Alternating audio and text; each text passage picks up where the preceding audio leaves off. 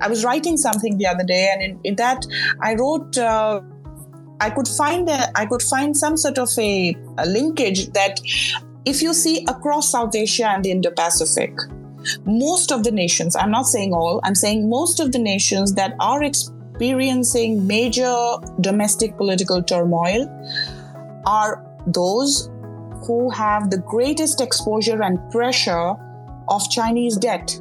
Welcome back. You're listening to the Real Issues, Real Voices, Real Japan podcast by Japan Forward.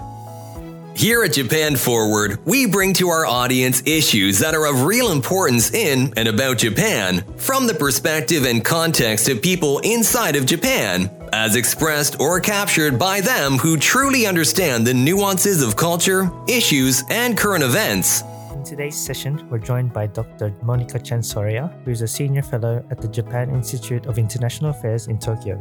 She specializes in contemporary Asian security and weapons proliferation issues, nuclear strategy, and great power politics in the Indo-Pacific. Let's listen in. Thank you to our listeners and followers for joining us again for our weekly Twitter space. Every week we're seeing more people join us for this live conversation, and we appreciate it very much. Before we get started, let us introduce ourselves. For anybody unfamiliar with us, we started Japan Forward in 2017 with the goal to reach global audiences, sharing stories, opinions, and editorial content from Japan. Our mission, shared by our supporters and followers, is to raise awareness of the Japanese spirit, culture, and traditions. So now let's introduce some of our editorial staff who are also in this Twitter space. Susan. Yes, my name is Susan Komori, and I have the pleasure of working with Dr. Chan-Soria as the senior editor and absolutely treasure her articles when they come in. I look forward to it all the time.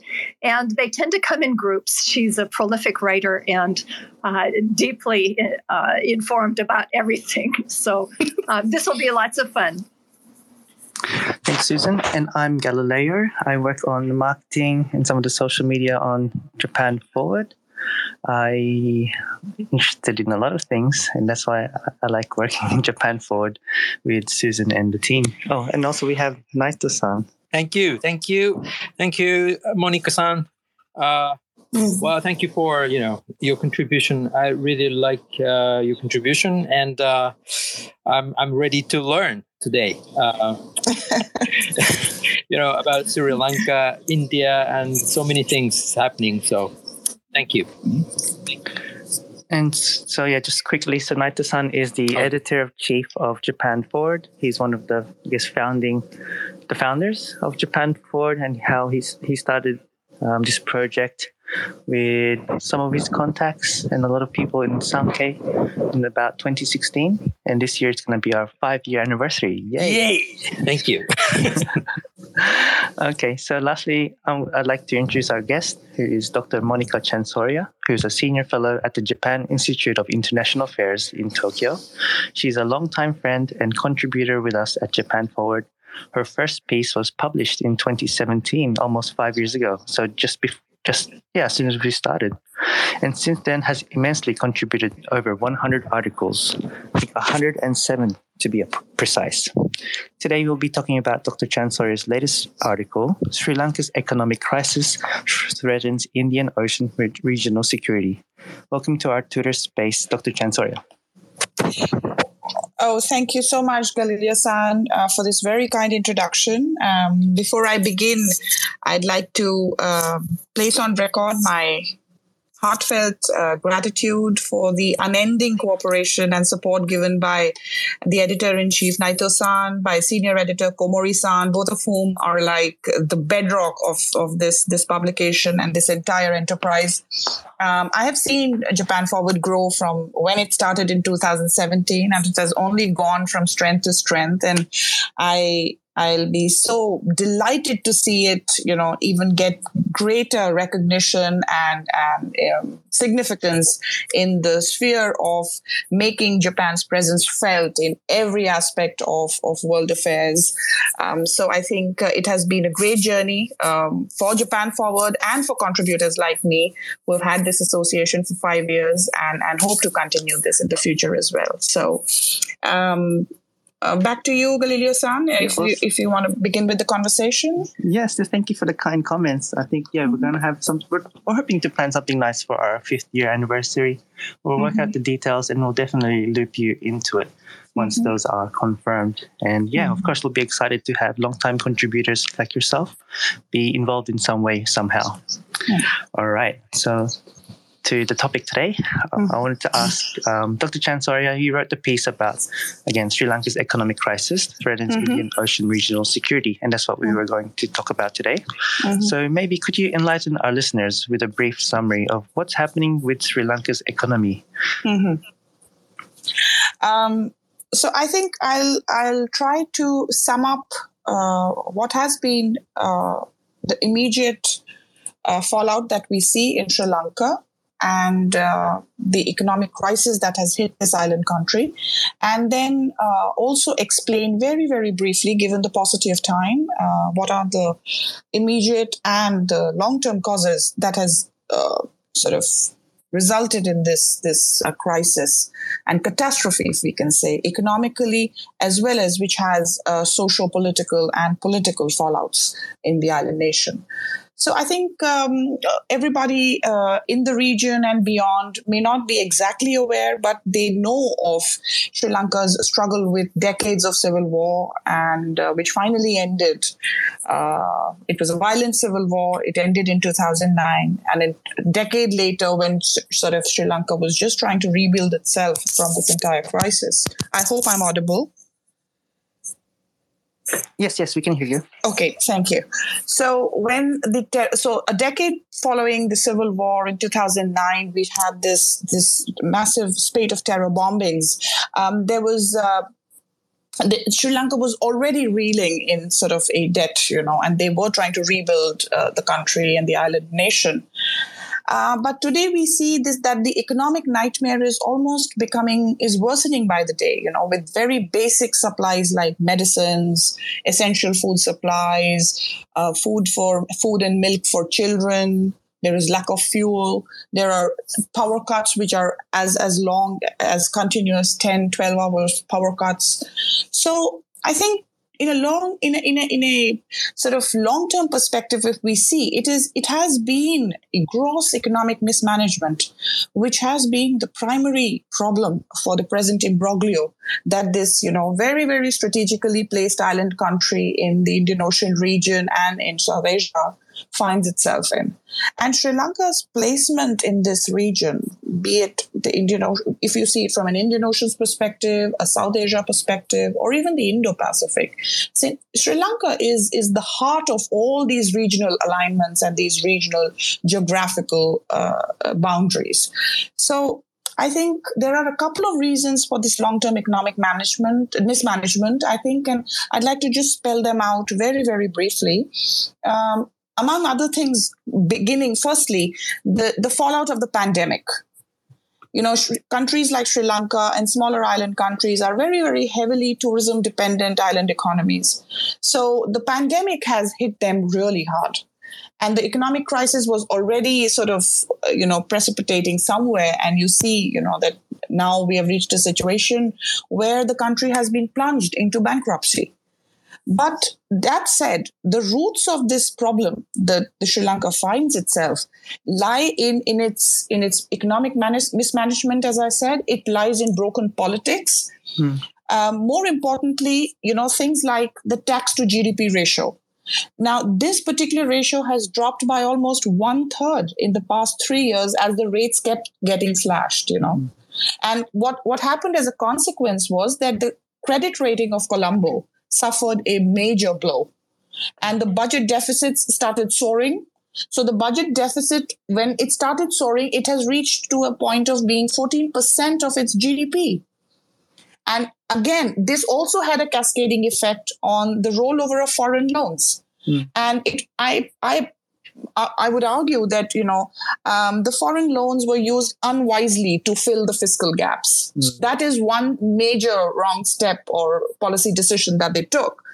Because rolling over of foreign loans, it has undergone a stage transition from being difficult to finally becoming sort of impossible. And this ultimately, the foreign loan factor also became the reason for the massive foreign exchange crisis. And ultimately, what we saw was a concurrent collapse of the Sri Lankan currency. So today, we have reached a situation where a national debt is looming large. Sri Lanka has to repay nearly, say, $4 billion worth of debt, including repaying $1 billion on international sovereign bonds that are going to be maturing in July. So that's another major milestone which is coming for them. And so that's going to be a crisis that they'll have to manage. And however, on top of all this, you see, foreign currency reserves dipping to $2.31 billion at the end of February. So I think an important factor which we need to underscore is that the largest slice of borrowing, as we say, in the case of Sri Lanka is from foreign creditors. And this includes the international sovereign bonds, which accounts for 36.4% of its total external foreign debt. So these repeated cycles of borrowing since 2007, so which is almost like 15 years now. So Colombo, because of these 15 repeated years of borrowing and reborrowing, the debt has piled up to $11.8 billion. So a small island country, traditionally dependent on large-scale imports for everything, essential needs. So the lack of foreign currency is making it incapable of paying up for vital supplies. And without any concrete and viable reforms, even the best projects and funding end up becoming financial white elephants, as they say. Mm-hmm. So this is primarily why, privately funded infrastructure projects are often a bad idea. And big-scale foreign-funded projects, which have dubious terms and conditions and costly loans, become far worse. So in Sri Lanka's case, the unprecedented economic collapse is attributed to an unsustainable debt. It is attributed to white elephant projects that Sri Lanka has undertaken with massive loans from countries like China and Japan. Now, the case of China and Japan cannot be equated together. There is a fundamental difference here. Japanese investments are different from Chinese because unlike the Japanese investment, China does not appear to be assisting in selecting investments for the country's long-term public interest, appropriateness, effectiveness, sustainability, and most importantly, eco-conservation. Now, these all are facets which Japanese investments always takes into account. So there is this fundamental difference that needs to be sort of highlighted here between Chinese investments, which are very, very, I would say, predatory in nature, both in economic terms and strategic terms. And as we sort of continue in this conversation, I'll explain more on that. So. Yes, thank you for outlining a lot of the important issues that are, I guess, underlying Sri Lanka's current situation with their economy. I'd like to hear more. And could you elaborate on what Japan's role is with this crisis, as you may? Mm-hmm. So, as I was mentioning that while the international sovereign bonds remain Colombo's largest foreign source of foreign creditors, it is followed by the Asian Development Bank as the second largest source in terms of being Colombo's second largest lender. Following that come individual nations, and here the two most important and the biggest players in this cycle are Japan and China, which make up to nearly 10.9% and 10.8% of being the lenders. And in terms of gross figures, it will be something like $3.5 billion each as they loan out to Sri Lanka. Particularly speaking about Japan, Tokyo has partnered, Sri Lanka's socioeconomic development to promote quality infrastructure and growth ever since Tokyo established diplomatic relations with Ceylon, as Sri Lanka was called back then. I'm talking of the decade of the 1950s. So before China became one of its largest investors in 2008, it was Japan that was Sri Lanka's largest donor country, and they were providing grants and concessionary loans.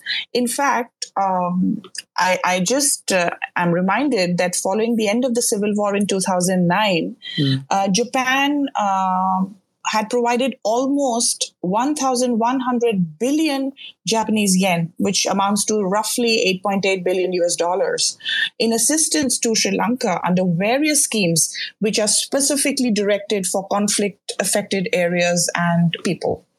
So, as Sri Lanka's third largest foreign creditor, Japan needs to take cognizance of the current situation and take proactive measures to ensure that the current economic crisis in Colombo does not become a predatory opportunity for revisionist countries that are already playing a big game in the region and inside Sri Lanka as well.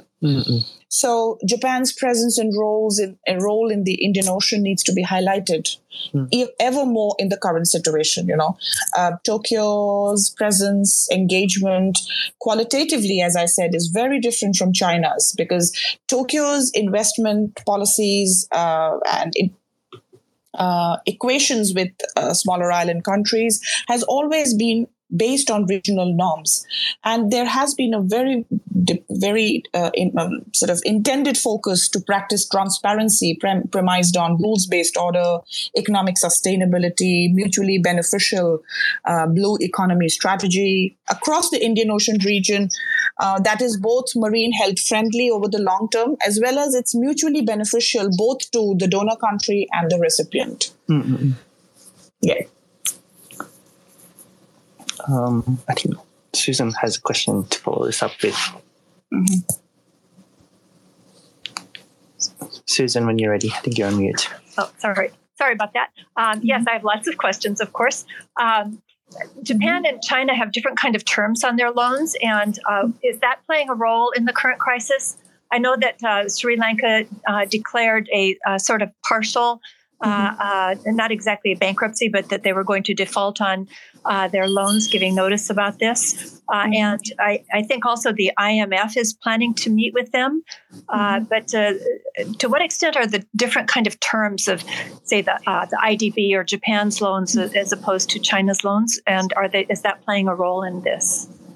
All right, that's a brilliant question. So, could I take a little while to sort of explain the multiple facets of China's sort of money lending, terms and conditions? So, okay, so I think I'll firstly begin by sort of this entire debt trap diplomacy and this debt trap framework sort of which China has devised over the period of the past few years, and the model that they are employing in most of the countries is pretty much the same. So we see here today that China seemingly is piercing through this crisis in Sri Lanka, and they generally come out and play the role of a very sharp money lender. So most of the Chinese projects and loans often are directed towards nations which are either very resource rich or are strategically placed. Sri Lanka falls in both categories. 70% of these countries do not have good credit ratings, or any rating at all for that matter. In the specific case of Sri Lanka, it's a very, very small, strategically located island. So it makes another such case in point. Nations such as Sri Lanka and other smaller nations, be it in the Pacific Islands, the Caribbean, across the Indian Ocean region, or even the Indo-Pacific extended region, they're always looking for alternative sources of external finance for their development. And China protects, and China sort of has this policy of protecting its interests by holding project assets as collateral. And this is a very, very important facet. So what they do is that because they've held project assets as collateral, they end up taking over a few. And in many cases, we have seen and we'll continue to see that Chinese lending is often followed by asset grab. More critically, the Chinese debt never comes cheap. The interest rates on the Chinese loans, shockingly, are almost about 3 times to what other countries charge. on bilateral aid amounts. And this is a very, very important facet that needs to be underscored. I'll repeat here. The Chinese loans are almost 3 times to what other countries charge on bilateral aid amounts. So this recurring phenomena often gets referred to as debt trap diplomacy. And more critically, I feel the opacity surrounding Chinese debt is given its consistent history of hiding loans as trade credit or routing them through special purpose vehicles. All these are very, very age-old strategical tactics that sort of they put into motion. So for putting the above, this strategy into operation, co-opting the political leadership of the target country is a very important prerequisite for China. So in the case of Sri Lanka, it became the Rajapaksa and the entire Rajapaksa clan.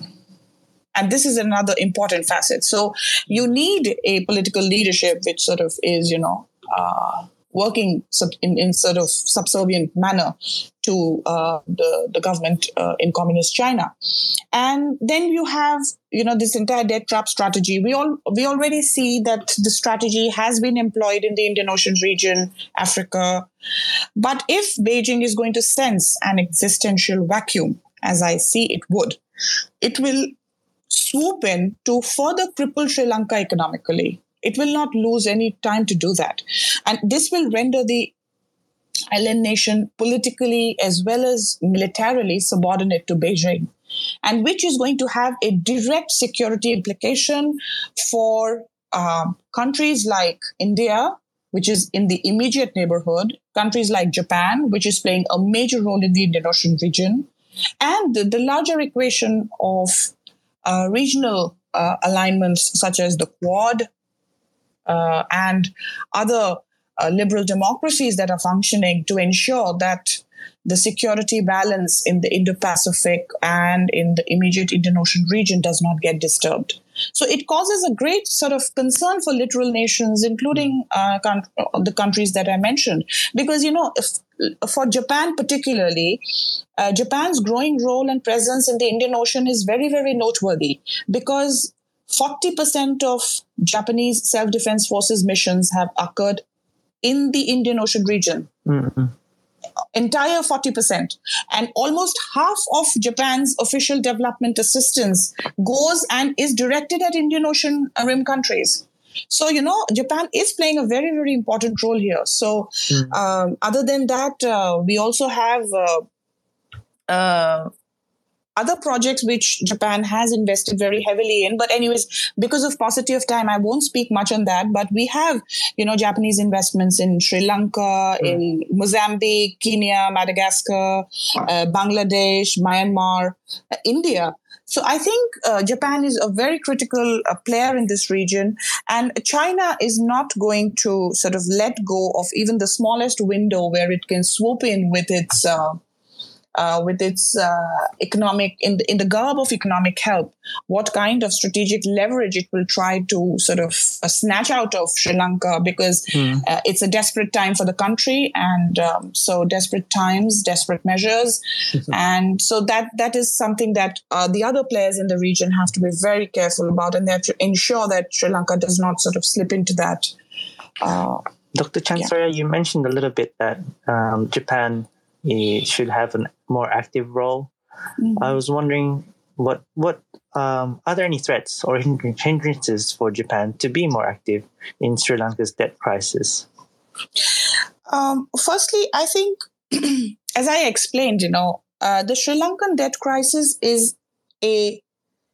has to be seen in through two particular prisms. One would be exclusively the case of Sri Lanka as an individual island nation, which is plunging into bankruptcy, which has a massive economic crisis staring in its face, which is resulting in a lot of socio-political, political upheaval in the country.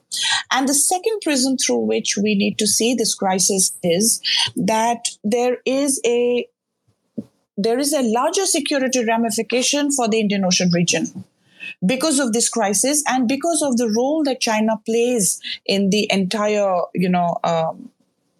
region when it comes to the Chinese involvement. In fact, I was just I was writing something the other day, and in that I wrote, I could find some sort of a linkage that if you see across South Asia and the Indo-Pacific, most of the nations, I'm not saying all, I'm saying most of the nations that are experiencing major domestic political turmoil are those who have the greatest exposure and pressure of Chinese debt. Now, so there is a linkage between the two. For example, we see, let's talk, since we are talking about Sri Lanka and South Asia, I'll give you an example at the top of my hand. Pakistan and Sri Lanka, they both signed up for massive Chinese debt-funded infrastructure projects. They have slipped into major economic crises. They are caught in political turmoil. In the case near home again, in Myanmar, China has moved back after the military coup. They have again become a major player in the country. They are rigorously pushing for projects such as economic corridors and infrastructure again.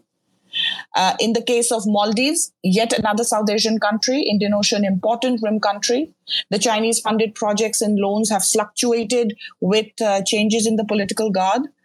So, here a case like Bangladesh stands apart because they have been very, very cautious on these Chinese funded projects. So Bangladesh's exposure, say, to Chinese debt-funded projects is almost less than 1/4. It's the 1/4 the case of Pakistan. So I think it is important for nations to understand that the Chinese, when they come knocking at your door with loans and grants, there are n number of dubious terms and conditions. So I think more and more, as countries are, the case of Sri Lanka or the case of Pakistan, they are going to become, I guess, reference studies for other nations to be extremely guarded, getting involved with China and its debt trap strategy. Well, we would certainly hope that they become more cautious. I was surprised to read in the Washington Post this morning that Washington is suddenly waking up to the fact that China is is seeking the Pacific Islands and starting to use predatory terms of their loans to gain inroads on security arrangements and other things, which threatens security in the entire Pacific. And I thought of your articles earlier, both this year and in I think last year or the year before, on the Pacific Islands and Caribbean. But leaving aside the Washington Post late realization of what you've already written about, what areas are we likely to see the same kind of problems arise as we're now seeing in Sri Lanka with Chinese debt, or with these countries becoming susceptible because they're under such a huge debt burden and China's one of the lenders? Yeah, brilliant.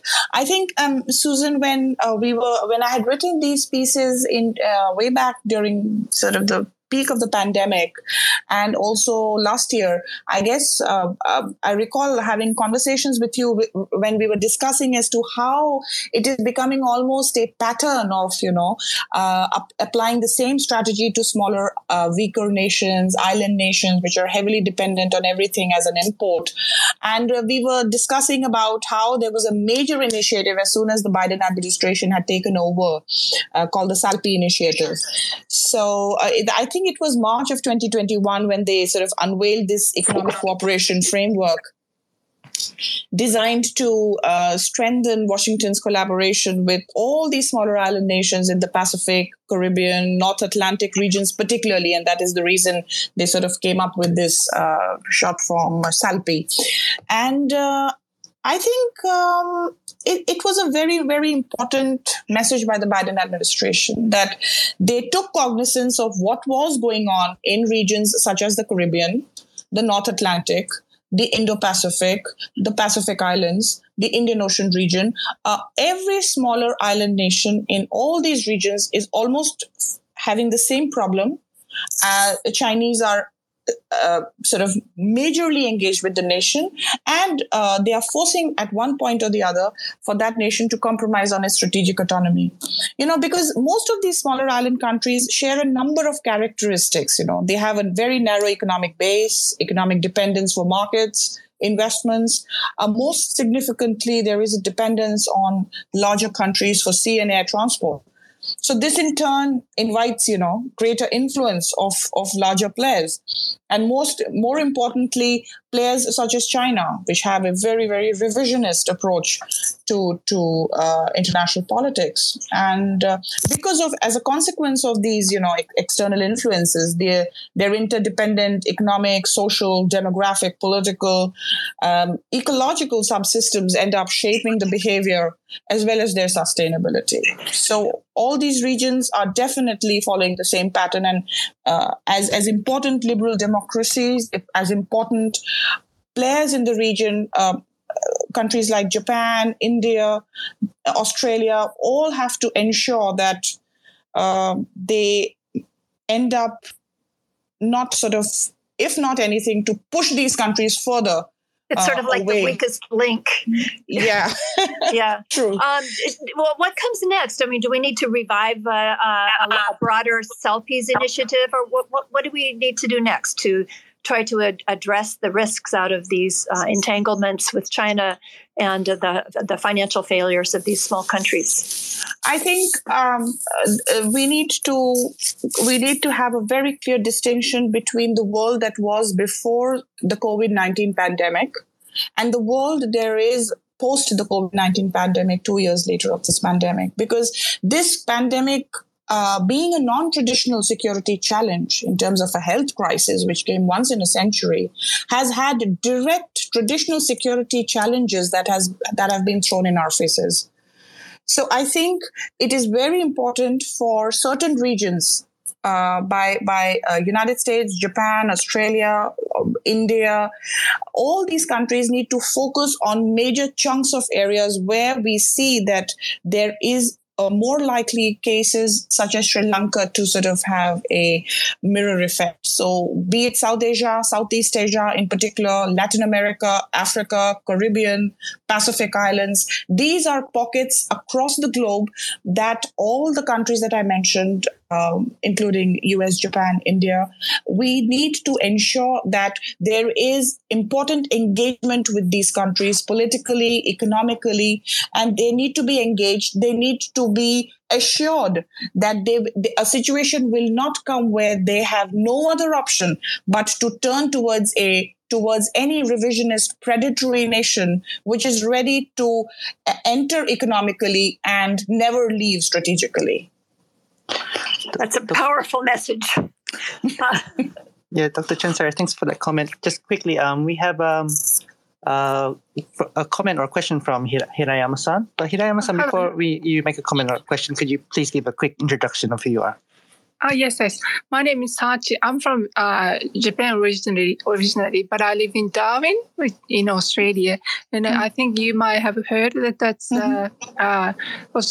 Darwin has a similar problem with Sri Lanka because local government leased the port of Darwin to a Chinese private company for 99 years. So it's not, when I see the situation in Sri Lanka, it's not somebody else's business. It's really, I'm a little bit scared and worried because I was in the government before the Chinese, the local government leased the port to China. And after that, I really see lots of corruption in the government in local level and also federal level. And as you might have heard, but Australia is very clean in politics. So I didn't see many corruption. I'm not saying there is none, but actually it's quite clean. But when the Chinese companies or government is trying to intervene the political, domestic politics, there is a really quite impact to Australian politics. And I think we should share the experience we had in Australia, and also we have to share the information and do something to how can I say, to stop the intervention to other countries especially from China. That's it. And so when I hear the suggestion, it's very strong. And thank you very much. Yes. Thank you. I think that's a very brilliant input. Thank you. Okay, so Hirano-san, thank you for a comment, and Dr. Chansoria, thank you for comment. Anyone else for other questions or comments from our team or from our listeners? I think we got a good session in, and maybe last question for me, and that's, it doesn't have to be a full elaborate response, but I wanted to ask was that, is China's involvement a concern to the rest of the Indo-Pacific region nations with the involvement in Sri Lanka's debt crisis? What's your assessment of that? So China, in a way, China recognizes fully well that in order to boost its naval power projection capability in the maritime realm, it will have to gain greater access to ports, berthing facilities, which has been reflected in China's covert strategy of granting these huge loans to smaller island nations. So the pattern is almost unvaryingly the same. Hand out these loans. There are no conditions or transparency measures. While issuing the loan, as soon as the island nation reaches a point where it says it is unable to pay or repay the loan on time, China would come to offer and quote unquote waive off or relax loans conditions. And they will say, all right, fine, we just need a few berths in your particular naval facility. And that is how China enters that country strategically. And then that sort of reflects larger into its maritime policy, the PLA Navy, and whether these water bodies are the Southeast Asian countries, East Asia, Indian Ocean region, Southeast Asia, it's pretty much the same. So there is a direct security implication of the economic collapse of smaller island countries, especially with China playing that role. All right. Thank you, Dr. Chansoria, and for your time in speaking with us today, your insight, and especially your stance on Sri Lanka's debt crisis is not just about Sri Lanka, but also the neighboring Asian nations. That this should be on the radar, or this should be in the thoughts of, even especially for people in Japan. But before we wrap up, do you have any announcements or anything you'd like to share to our listeners? Is that for me? Yes, for you. All right. So my announcement for the listeners of Japan Forward is that please follow Japan Forward. Please follow our writings, all the social media handles. We are on Twitter and many other handles. So follow us there. We have sort of a great range of subjects that we are all contributing towards.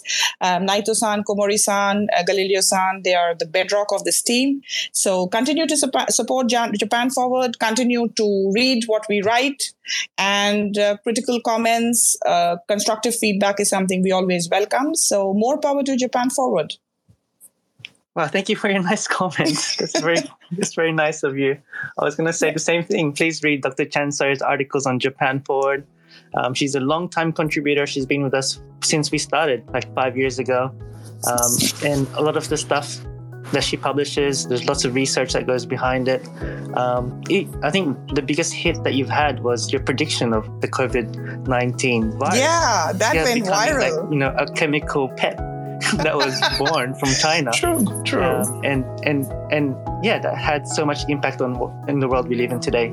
So that's just an example of what Dr. Chansoria writes, and you'll see a lot of the things she writes is full of I want to add just a little bit to that. It's not just, she doesn't just write about politics and economy. She also writes about history.